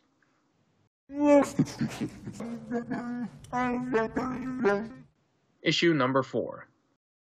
Zaro, Chewbacca, Sevox, and the protocol droid I-7 travel on a landspeeder to the Andalm 4 spaceport. Sevox soon learns from a contact that a Star Destroyer has entered the system. Sevox thinks that Chewie's plan to use an R5 droid crammed with explosives will not work, but Zaro insists it will. Before dropping Zaro and Chewie off, Sevox tells the two they can use his bunker as a hideout, but tells them not to mention him if they are captured. Before leaving, Sevox tells Zaro that he would pay her for the head of an Imperial RA-7 protocol droid, whose optics are amazing. He also tells her not to let the Imperials think that she is a rebel. Chewie and Zaro enter the spaceport disguised as a war droid and tiny alien. Despite Zaro's hope that they can find Jom before the Empire arrives, they discover that the spaceport has been locked down by several stormtroopers. Together with their rigged R5, Zaro and Chewie manage to gain entry by stating that Zaro is Jom's latest guard droid. Entering the hangar, they find Jom supervising stormtroopers who are loading crates of Andalm larvae into an Imperial landing craft, which is guarded by an AT-ST walker. Jom demands to know who they are, and Zaro claims that they were told to guard the shipment and states that he should not be there. She then states that her droid will finish the loading. Suspicious, Jom orders her to remove her helmet. Chewie opens fire on the stormtroopers, and Jom with his blasters. As he does, Zaro sends the rigged repair droid, Boomer, aboard the shuttle. Running out of rounds, Chewbacca fights the stormtroopers in hand-to-hand combat. At the same time, Boomer is knocked out by a stray blaster bolt. While Jom boards the Imperial shuttle, his bodyguard Tyvek decides to attack Chewbacca with a metal staff. Trapped between the AT-ST walker and Tyvek, Chewie activates a nearby engine, which burns the bodyguard alive and damages the AT-ST's laser cannon, causing it to crash down to the floor. While an enraged Jom shoots at Chewbacca, Zaro sneaks the repair droid aboard the Imperial landing craft. Believing he has won, Jom's shuttle takes off for the Star Destroyer in orbit. Zaro and Chewbacca celebrate planting the repair droid aboard the shuttle. However, their relation is short-lived when the two are arrested by Imperial reinforcements. Zaro tries to fool the Imperials by claiming Jom is a spice addict, but Commander Kai orders their arrest and transport for interrogation. Issue number 5. Commander Kai and an RA-7 protocol droid wait aboard his Imperial Star Destroyer for an Imperial shuttle carrying Zaro and Chewbacca that the stormtroopers have captured. The RA-7 droid is on duty to translate for the Wookiee, but is perturbed that the troopers have ceased communication. Kai thinks that the Star Destroyer's superstructure is interfering with the antenna. However, a stormtrooper helmet rolls out of the shuttle ramp, revealing that Chewie and Zaro have knocked out the stormtroopers. Upon exiting the shuttle, Chewie beheads and rips apart the RA-7 droid. With the fight over, Zaro addresses the Imperial commander and states that she is here to help the Empire. Zaro tells Kai that Jom is running a scam and that he is a rebel spy. She claims that Jom does not own an operation, and his R5 repair droid, Boomer, is loaded with explosives. Jom soon arrives with 2 stormtroopers carrying boxes of sample. Zaro tells Jom that she has informed the Empire about the truth of his scam.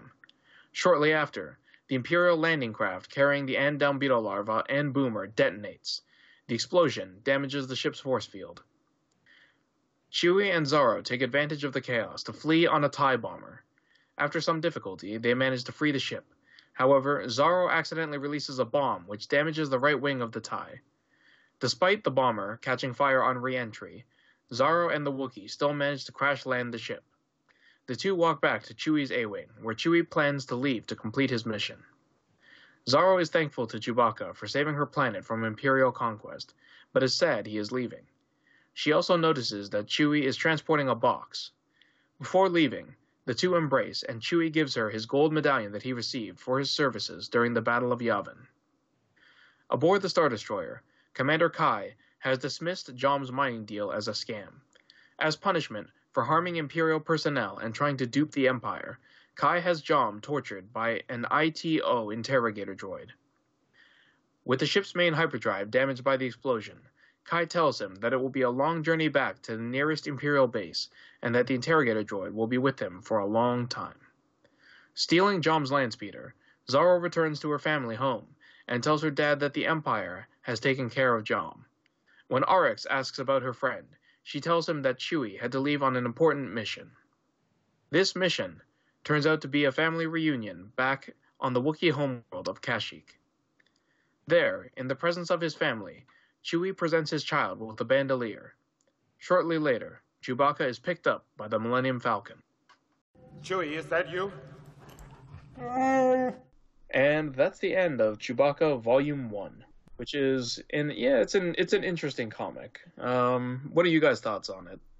Yeah, interesting is the word I'd use as well. I don't know. Some things irked me a bit, but for the most part, it was decent. Mm-hmm. Just the one part that my face feel like it imploded is when it was like, oh yeah, Commander Kai and RA-7 protocol droid wait aboard his Imperial Star Destroyer for an Imperial shuttle carrying. I was like, come on. Is he wearing his Imperial clothes with his Imperial toothbrush too? We get it. Don't forget his Imperial standard blaster. That has Imperial gases in it. That was interesting. The thing about the larvae, from the way the book sounded, was as soon as they hit the goal of the bottom, they just transform into poisonous beetles. It's oh no, we're gonna get swarmed. I was like, really? Wouldn't they have to go through a whole transformation thing? Yeah, that was the weird thing where they're like, oh yeah, we mine the larva, and I was like, that's weird. Also, yeah, exactly like you said, it's not like they're blocked off from the beetles. They'd pupate and then turn into the beetle. You'd have a constant problem with beetles just emerging, right? Yeah, all the time. Yeah, would you want to live on this planet? Yeah, seriously. The one thing I really did enjoy, I don't know if you guys noticed it, Noma, you might have, and Ed, you might have too, is I just looking back at the panels as you're reading the synopsis there, the focus of the images. So in at least the first few issues, there's parts where Zaro, main character, is walking around, and as she's walking around, you see everyone else around her is blurred except for her. Or if she's looking at somebody and the camera's right on her shoulder looking past her, the person in front of her is in focus, but her and the person beside her are blurred a little bit. So there is a really interesting, I haven't seen that in the comics we've read so far, of different focus points and the different blur effects that you have. It's almost like somebody's using a film, it's a camera, right? Yeah, which I thought was so interesting. It's interesting. They're trying to give it more like a movie kind of feel to it. Definitely. And I enjoyed that part. It was just oh, okay, you want my attention to go here. Mm-hmm. Yeah, I mean, overall, it's kind of like the novels we've been talking about as well, where it's it's a nice comic. It's very enclosed. It doesn't have a huge impact on the galaxy or anything like that. But it's got a fun kind of, action adventure kind of story. They do some interesting stuff. The only thing that was kind of strange to me was at the end. It's just they try to do a thing, I guess, kind of like movie-ish as well, where they try to do some visual storytelling. So it's all just the panels, and Like a there's narrator. no narrator, no dialogue, no nothing like that. But it also made it really, really confusing to me. Like, because the synopsis gives it more context, but when you're reading the book, when I was first reading it, it just kind of looks like Chewbacca appears on. It was clearly Kashyyyk, and his whole family standing around this hologram. But the hologram's so small, I can't tell if that's a hologram of Chewbacca or another Wookiee. I was like, maybe it's Tarful. I don't understand like who this is supposed to be. Yeah, Tarful And is then- the chief of like the Wookiees when in the Episode 3 movie, right? Yeah, yeah. Or in the Return of war with the. Yeah, Revenge of the Sith. He's the leader of the Wookiee attack. Yeah. But it's very unclear who it is. Are they mourning Chewbacca? Are they waiting for him? Why is the hologram there? And he like walks up to a kid and gives him a bandolier. I'm thinking it might because- be the leader of the group, just because it might be like a ceremony for his for the I mean, small well, it said Wookiee his to child, right? get his bandolier, and then Wookiee, Yeah, right, like Chewbacca comes in and gives him it. Like I don't know. Yeah, like the synopsis says it's his child, but I'm just taking that for granted. Like I don't know if it actually is. I'm assuming it is. Why else would he give this random kid a bandolier? Yeah, But it's just Oh. that's the only part. Oh, sorry, you were saying? No worries, but like get on the topic of giving people, like, yeah, you're gonna give somebody the medal you won for saving the galaxy. Just Yeah, like exactly. That? Like, come on. Lumparoo makes a comeback, guys. Yeah, right. Like it's just I don't know. It's very strange, and as much as I appreciate the artistic style, I think there should have been a little bit of Context at the end. some more context to kind of show what's Yeah. happening. I think the one thing that I really did enjoy about this was the fact that they left Chewbacca to not have a translated roar. Like all of his roars and grunts and stuff like that were just roars and grunts. They weren't translated at all into Human like, speak. yeah, basic. into Galactic Basic, which is cool because a lot of the other comics that we've read so far, like when Jabba's talking or something, it has like Huttese in a speech bubble, and then below it, it tells you in English what he's saying. So there's some alien languages that it does that already in the comics, but they chose to not do that with this one, which I thought was interesting, and it kind of keeps the mystique of Chewbacca, I guess. Just Well, because the way it works in the galaxy, right, is that not a lot of people can understand Shriwook, but like Huttese, like slaves know it, and different people know it, and traders know it, and bounty hunters know it, so that take jobs and stuff like that. So Yeah, in terms of putting it in the book, like they can get away with, like oh, this person knows Huttese, so here's the translation of what he's saying. But maybe let's say 1 out of every 100 people can speak Shriwook, then they're just like, all of you on here don't know what I'm saying, Mm-hmm. kind of thing. yeah, Yeah, and it's a nice touch too, because why would some random person girl- on a planet yeah. that doesn't yeah know why would Wookiees on some it. girl and her dad exactly that's never seen a Wookiee know what they are? Exactly. And then, so there's also Zara. Zara's kind of an interesting character. It's rare that you have like child protagonists in something like Star Wars. So I'm kind of curious what you guys think of her, because for the most part in the beginning, I don't know. It seemed to me like she was just kind of there. Like she does a decent amount of things, but it's kind of just her stumbling from point to point Okay. until she meets up with Chewie.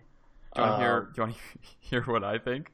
Now that Yeah, sure. you said that I had like a child protagonist, Mm-hmm. think back, boys. When you're watching anime and you're hitting some Oh, really no. awesome episodes, Mhm. and then out of the blue, good example of this is One Piece, when you hit the Apis arc, or an arc that's a filler arc, and the characters go to an island or a place, and they have their first encounter with a kid who's in trouble, and they're running away because someone's trying to beat them up, and then they save them, and the whole arc is about helping the kid. Yeah. Ta-da! If you don't know what I'm So she's- talking about, anime filler arcs are normally like 9 times out of 10 kids as the protagonist that need help saving something or doing something to save their town or village or something. and then the main characters are kind of drawn into it and help the kid. So, not that I'm saying that basically themselves at the start of the whole anime. this is the One Piece filler of Star Wars. And then the rest is you're still watching the anime at the end. Yeah. This one filler kid may somehow, in some big moment in the end, be on screen for like 2 seconds. Like, hey, remember me? He won't forget me now. The one thing I gotta say though is the difference between the filler and this is that this is canon, so it's not filler. Oh, God. But it did. I actually enjoyed reading through it. Like Zara wasn't she wasn't a bad character by any means. It just wasn't like it's not like your Han Solo or Princess Leia or what we're normally used to in these comics so far. I think having her as a character that Chewbacca kind of goes with and talks to and stuff, I think it was good because Chewbacca has a kid. Chewbacca was a slave, so he can definitely relate to her better than just some random slave like her father or something if he would have gotten out and ran and trying to find somebody to help. But I don't know. I thought it was not too bad as far as like an offshoot kind of comic, but I don't think I would read it again unless there was like some sort of other medium of Star Wars content that had Zorro in it, maybe to come back to it, or the larvas again somewhere, or like something specific from this comic that was introduced. Yeah, it might be interesting to see Zorro come back for the sequel stuff. But yeah, no, you do have a point where it is very centric on her, and it does almost feel like a filler. The one thing that did impress me with her character wise was at the end of the comic when she actually convinces the Imperial commander that Jom is a rebel, and I was like, oh, yeah, that was pretty cool. Yeah, I was like, oh, that's really smart. Like, I didn't really think she had that in her. And then I guess rereading the synopsis, it makes a bit more sense when Sevox says like everyone in that book is saying, don't be a rebel, don't be a rebel, don't ever be caught being a rebel. The Empire hates them. Yeah. And so it's like, oh, okay, she listened to what they were saying and actually applied it well. Yeah, and I was like, oh, that's pretty cool. But any other thoughts about it? Well, you kind of knew it was filler right from when the Deadlanite came up. Like, did you honestly? It could be a slip that they just honestly forgot that there was Detonite everywhere. But yeah, it's like dynamite, but it makes you deader. It's the deadest of Deadlamite. Yeah. Oh yeah. Oh. I'd say as far as like if we're looking at filler stuff and comparing it to filler things, this is pretty good.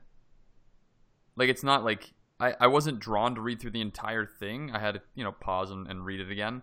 But it wasn't to the point where I was just like I wasn't averse to reading this, But like I said, there are some things that I really enjoyed about it, and the art really brought me in. I really did like the art and the effects they used for creating that blur effect and stuff, and just trying to focus your attention on certain things. That alone really brought me in. The story itself, not so much. It was all right. But like I think the one thing would have made this better is what Noma said earlier, is at the end having some sort of context of what's going on, because it's like, where is this coming from? Like, this has nothing to do with anything we just went over.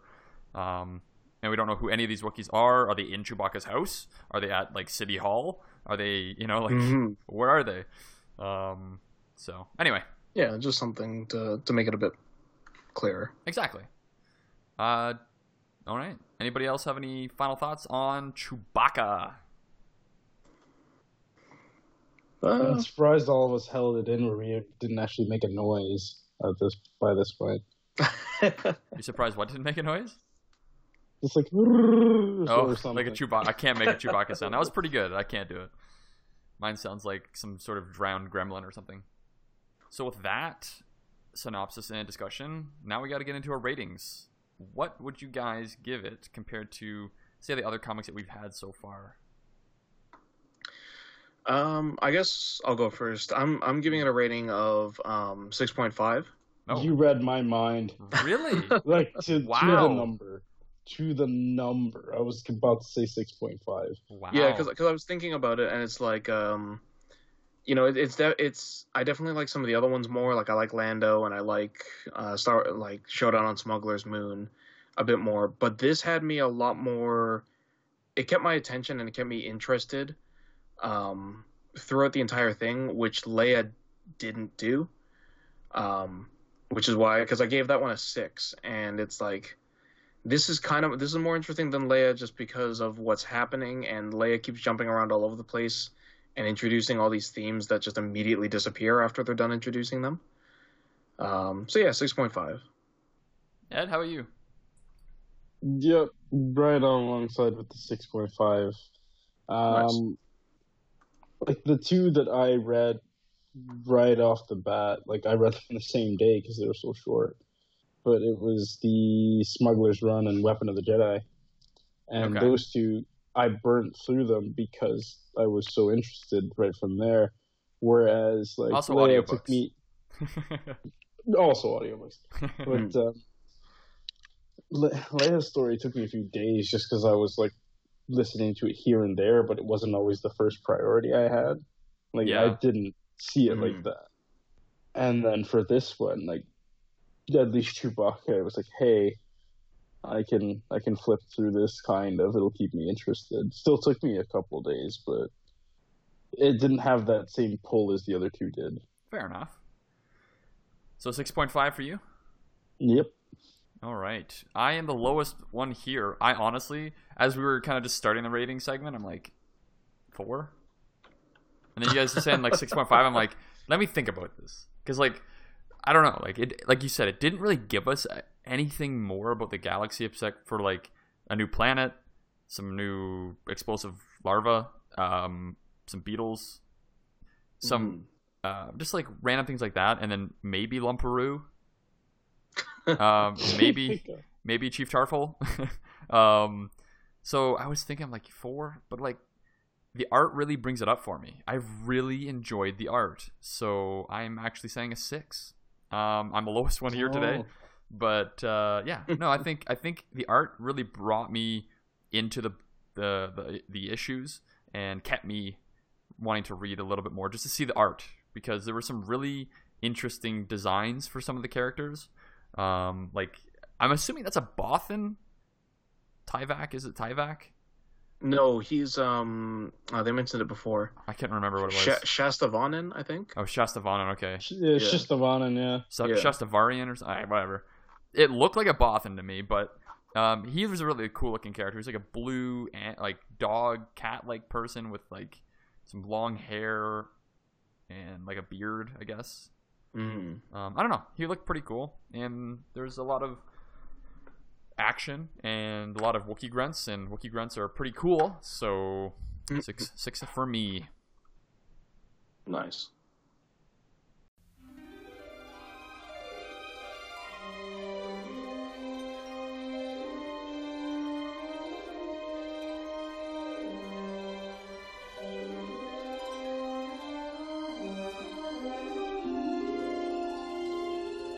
Welcome to the end of episode 7 of Temple Archives. For our next episode, we've got a couple different things that we're going to be trying out for you guys.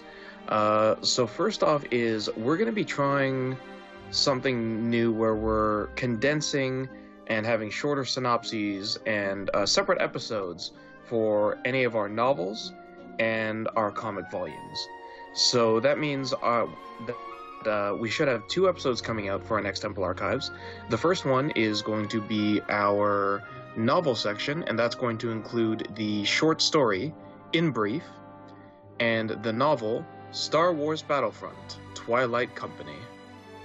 Then we'll have a separate episode that will contain the comic, which will be Vader Down, Volume 1. Which I'm sure we're all going to be looking forward to, because it is one of the best Vader comics, hands down. It's one of the best comic volumes of all, like, the new canon stuff. That is for sure.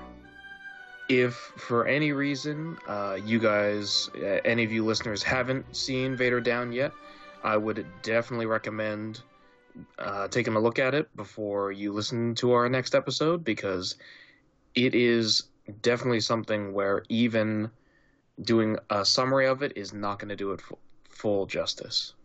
We're also going to be trying to kind of stagger our releases so that we're bringing you more content throughout the month. So what we'll be trying to do is we'll probably release the novel episode on 1 week and then the comic episode on the next week.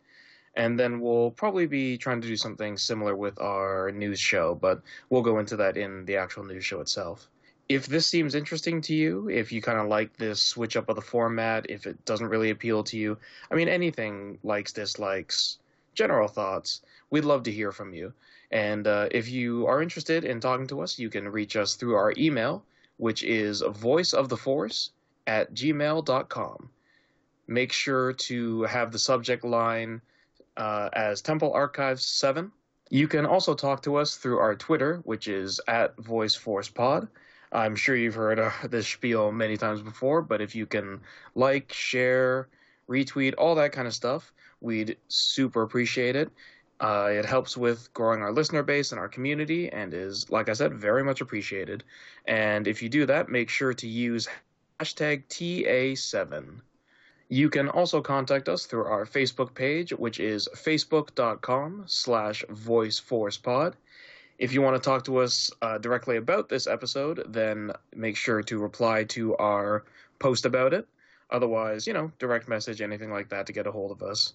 It's all good. Except for hatred. Lastly, don't send us your hatred in DMs, please. If you're gonna send hatred, send it to Noma or Ed. I was gonna say I can take it. There you go. Yeah, other than that, listen, rating, and reviewing. I'm sure you guys have heard this before, but we are on Apple Podcasts, Google Play, SoundCloud, Stitcher, Spotify, TuneIn, Overcast, Pocket Cast, and Podbean. Click the subscribe for the latest episode as soon as it releases. Alright, and with that all being said, I think it's time to wrap it up.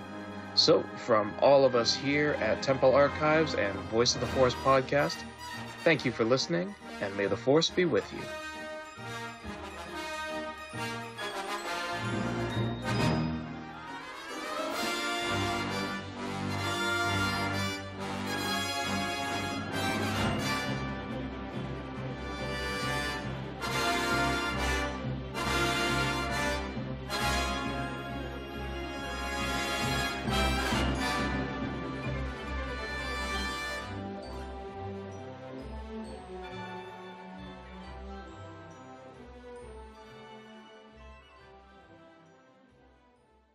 All right, are you guys ready to review the? Are you guys ready? Yes, to... Weapon of the Jedi. No. No. Are you guys ready to? Let me try this. Gotta shut up. Oh man, he can say it. It's called Scores. I'm just waiting for you guys to stop talking for a second. I got this.